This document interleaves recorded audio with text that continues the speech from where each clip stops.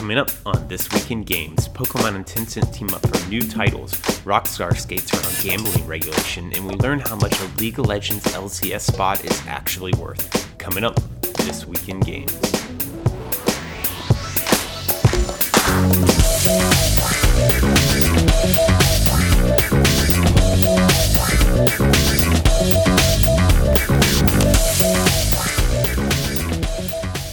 It's that time of the week for your video game industry news rundown. I'm your host, Eric McConnell, and we had a surprisingly jam-packed week this week.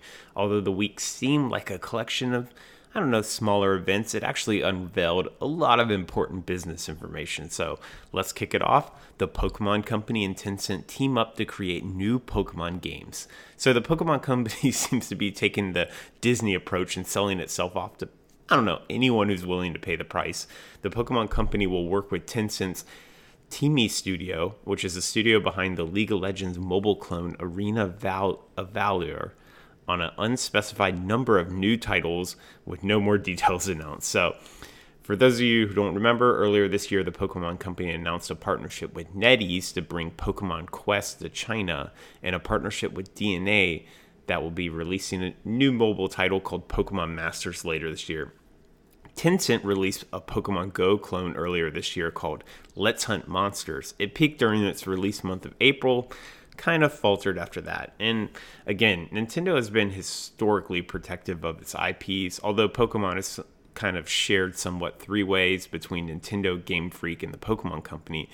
It's considered to be very protective of letting other companies do whatever they want with their IP. Everyone remembers those terrible, what were they, like Philips? Whatever the Philips game console was, those terrible Zelda games with the really bad animation.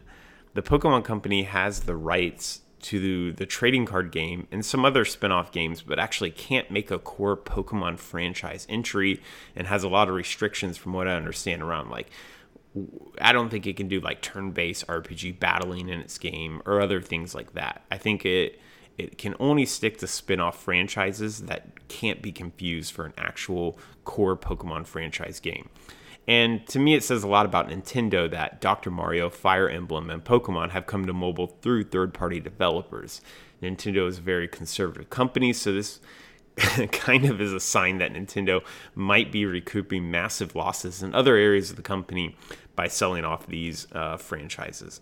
I mean, a lot of people have been predicting that Nintendo will come to mobile for a while, but they never predicted that Nintendo would go to DNA, NetEase, Tencent, other competitive publishers to make the games for them. You would think Nintendo would make the games themselves in-house.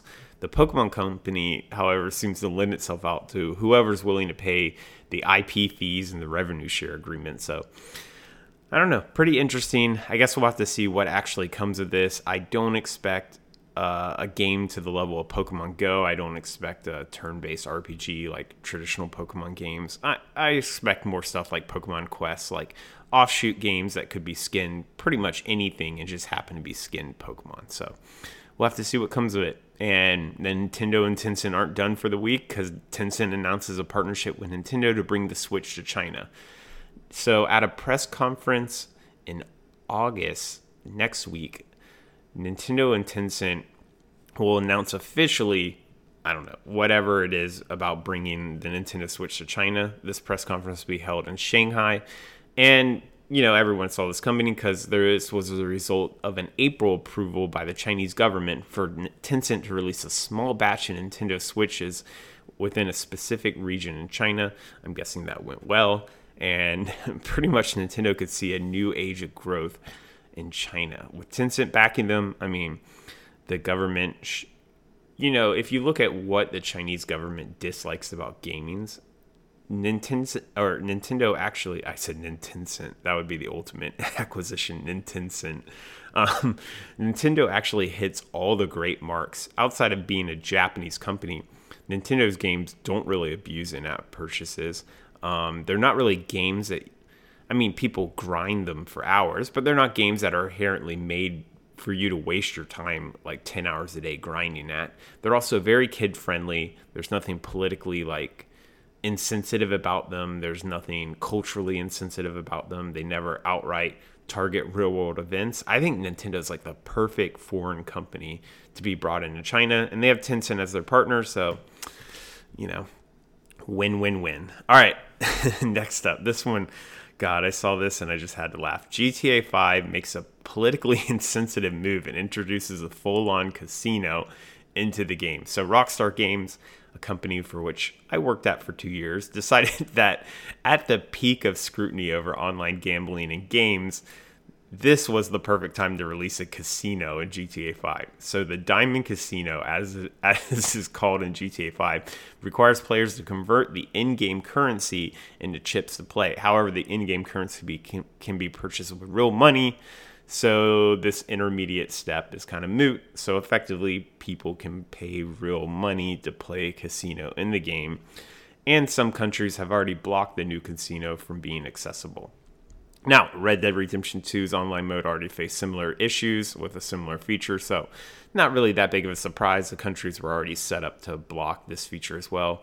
And for me, it's really just a strange and blatant move to put a casino in GTA 5 for people to gamble.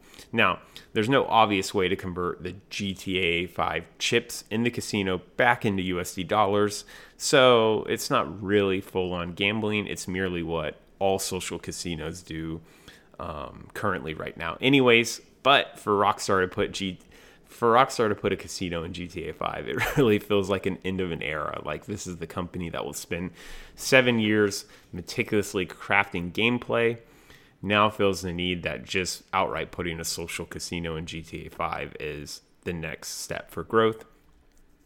I don't know. It's not a good sign for the world we live in, because it basically is showing that top-end gameplay, and Rockstar Games can make top-end gameplay. Top-end gameplay and systems just can't compare to outright gambling. And it's really depressing to see this happen.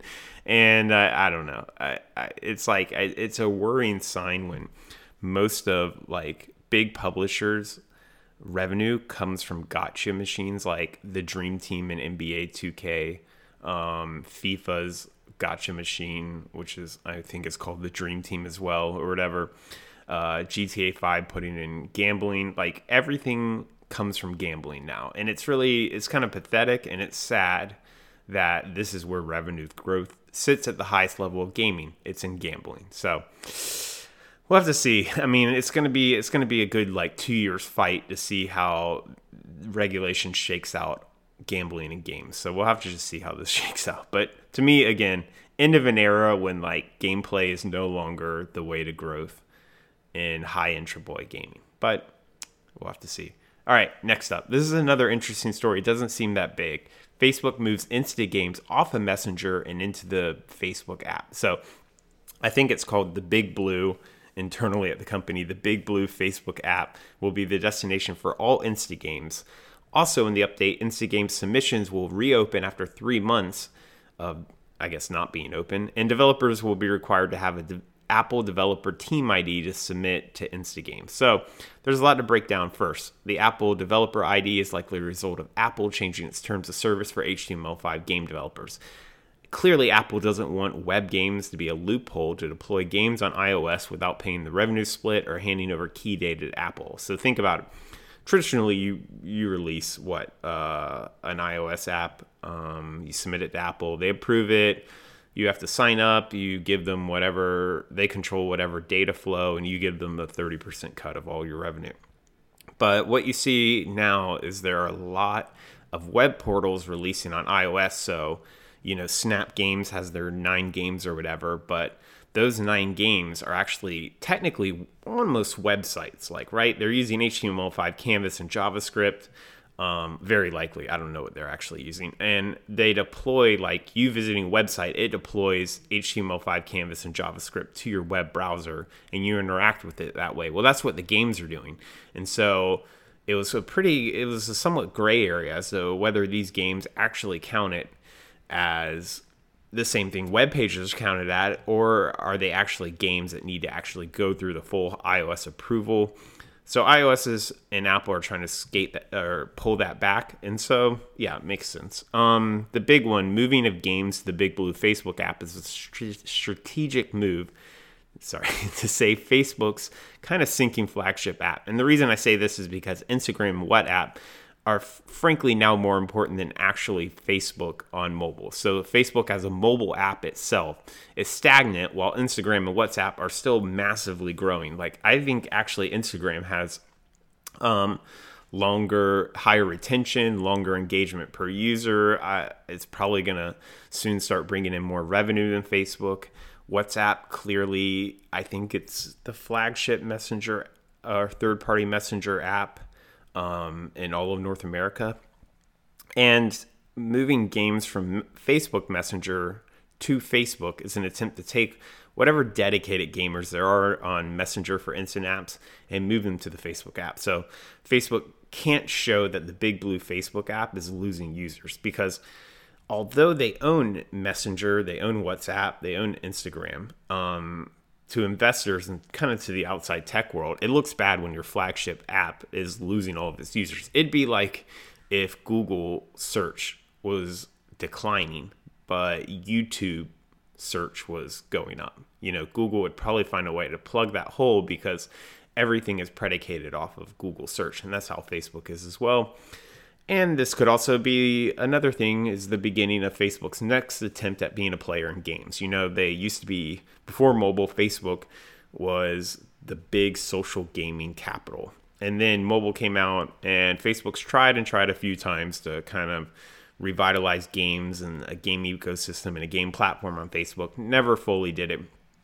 Now, games to me never made sense to be an add-on on a messenger platform, and really makes sense as their own ecosystem. And I expect more news in the next 6 months from Facebook. This could be really interesting, and man, it could be a number of things, like putting Oculus on the Facebook, officially Facebook really could be a player in games, and it's kind of, they just need to do it. I don't know how else to say it, but Facebook just needs to do it. And they have the money and technology to become a player in games again. All right, next up, Bandai Namco releases a Nintendo Labo type product called Tori that integrates a small pad, cardboard toys, and mobile or tablets all together to make kind of this play experience. This isn't that big of a story. It's just something I want to highlight. So let's go through it. Tori also includes a smart wand and a number of 3D games for kids to interact with and physical toys. Really, I'm just shocked we're not seeing this more and more, because this makes perfect product sense to target younger audiences. Parents don't want younger audiences merely gazing at a tablet or laptop, right, playing Fortnite. Do you really want a 5-year-old playing Fortnite? And instead, they want kids to be creative, to build crap, and to find new and innovative ways to interact with their world. And if their world is very boring, then they can live in a digital world. And I don't know what happened to this, because it started with Skylanders and Disney Infinity, and as far as I could tell, those seemed like a massive success. And then it went to Nintendo Labo, not as big of a success, but very experimental. And now we're at adding smart wands and intelligent pads to play on. And man, this is really, I don't think Bandai Namco's Tori is going to be the product, but this could be a really big emerging market, because physical products are still king, especially with younger kids. They need to touch stuff. So we're talking about 3-year-olds to, 7. They would rather touch something than play a digital game, right?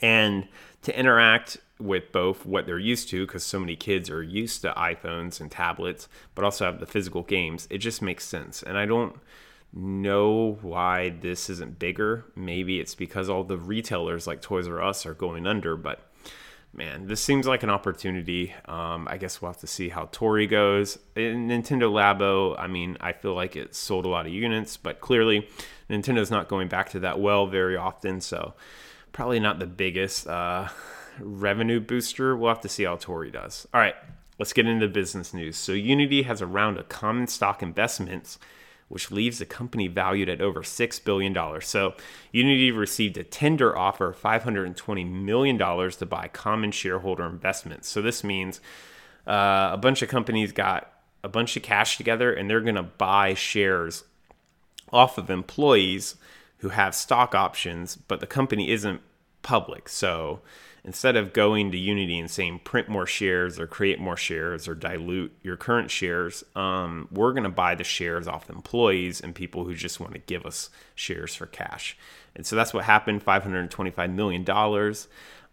The tender offer was a combination of all the regular VC and investment firms that you hear on this podcast all the time. So D1, Lightstreet, Sequoia, Silver Lake, all trying to get back into Unity. Also an amazing sign that a lot of these people are double dippers or triple dippers into Unity now. So clearly Unity, whatever they're doing, these companies like.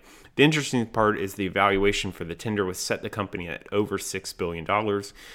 With Unity teasing an IPO in 2020, the jump over $6 billion marks a significant leap as the company was sub $6 billion merely a few months ago in May. So they had a fundraising round in May. I think it was for $125 million. They had Unity sub $6 billion. Look, we're like 2 months later. It's already over $6 billion. And Unity's looking to IPO next year. All great signs. Unity, some facts, they claim to be the game engine for 50% of all mobile games. I know that many indie and smaller studios use Unity. Even big companies use Unity. Very easy to see why they're a $6 billion valuation, probably going to get bigger.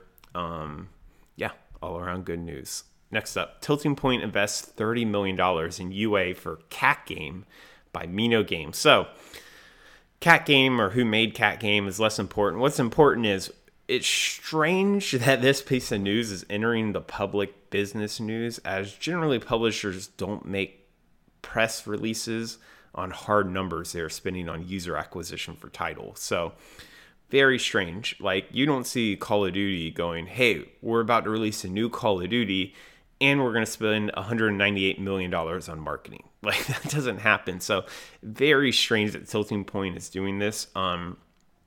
Yeah, $30 million represents a large amount of money. I think it's the largest that Tilting Point has put towards a single game, and Cat Game is likely signed a steep contract to receive this. Wow. And what this really says is how strange the new age of mobile games is. Marketing in UA specifically it represents a multiple of the actual development budget for mobile games. And it's really ridiculous. If you think about it, you're making a product for like, I don't know, hundreds of thousands of dollars. And then to actually release the product, you have to spend tens of millions of dollars. Like, what? It doesn't seem like mobile can keep growing. Like, this isn't self-sufficient. Like, this is where we are now, and this trend keeps growing. Where are we going to be? Oh, it requires $100 million to release a mobile game. Even though all these mobile games are made, small teams. We're talking about what, like max of 15, maybe 30 developers over the course of months. Like, we're not even talking years, and except for the user acquisition costs are ridiculous. So if $30 million is the price to admission just to compete in mobile games, it's like, I don't know. We're definitely hitting a reflection point in mobile gaming. Doesn't even make sense at this point. And yeah, I mean, when you're like this and the walled garden of getting users is that high, that's when innovation is prime. So we'll have to see. All right. This was an interesting story. So, how much is a League of Legends NALCS spot worth? Well, we got the answer. $30.25 million according to Echo Fox. So, I haven't been covering the Echo Fox drama or all their news. I don't really care. It doesn't seem that interesting. Echo Fox is a drama-filled esports team for a lot of reasons. Is now considering selling its League of Legends NALCS spot to Kronk Sports and Entertainment for over $30 million. So, for those of you who don't know, I used to watch League like many years ago. I don't watch it now. The NALCS is, you can think about it like the NHL or the NBA or the NFL. It's the sports league for League of Legends in North America. There's only a certain number of teams. Riot controls who gets to be a team or not. And yeah, like, I think, let's just say there's like 16 teams, right? And so there's only 16 teams, and you can't make a new team because Riot controls who's a team or not. And so you have to, as a team owner, you can sell your spot on the League of Legends NALCS. And then Riot will control the quality of players, so you're not getting like stomped every week. But yeah, it's pretty crazy. But it's also pretty telling when a major franchise like Echo Fox is huge in esports, is willing to sell their NALCS spot. You know, an NALCS spot at one point was like the ultimate pedestal for esports teams, right? League of Legends NALCS, arguably one of the biggest leagues in all of esports, one of the most consistent revenue generators. It was like a crowning like achievement to have an LCS spot, and now Echo Games is selling their spot, and really it might be a commentary on P&L for pro League of Legends teams. However, I will say Riot still needs to approve the sell, but it's expected to go through. So pretty interesting. All right, let's get to some smaller business news. French publisher Big Ben continues its goal towards to be the leader of AA publishing by acquiring RPG developer Spiders. So, for an unspecified amount, Big Ben acquires French studio Spiders, known for the RPGs The Technomancer and Bound by Flame. This makes the fourth developer acquisition by Big Ben this year as it marches towards its goal of publishing 12 to 15 games a year by 2022 and become the leader of AA publishing. 12 to 15 games a year. That's pretty fucking crazy. Good luck. But I'm curious to see how like kind of a risk-conscious portfolio strategy plays out. Is there room for a large AA publisher? I guess Paradox Interactive to me is a large AA publisher, but they're so niche with like their 4X games. They're so niche that it's hard to really compare them to, I don't know, what a AA Activision would be. So we'll see how Big Ben does. I'm very curious. I really like this kind of re-emerging AA space, and I'm curious to see if these companies can actually thrive in it. All right, next up. Strange story. NetEase strangely opens a Montreal studio. I say strangely because NetEase recently invested in Behavioral Interactives, receiving a minority stake in the company and saying the investment was for R&D reasons. Well, Behavioral Interactive is in Montreal, and NetEase must not be satisfied with their R&D reasons because NetEase just announced they're going to open their own Montreal studio specifically for R&D. And I ask, who knows what's really going on? Maybe they're trying to appeal to some tax write-off. Maybe this is to satisfy Canadian law to operate in the country.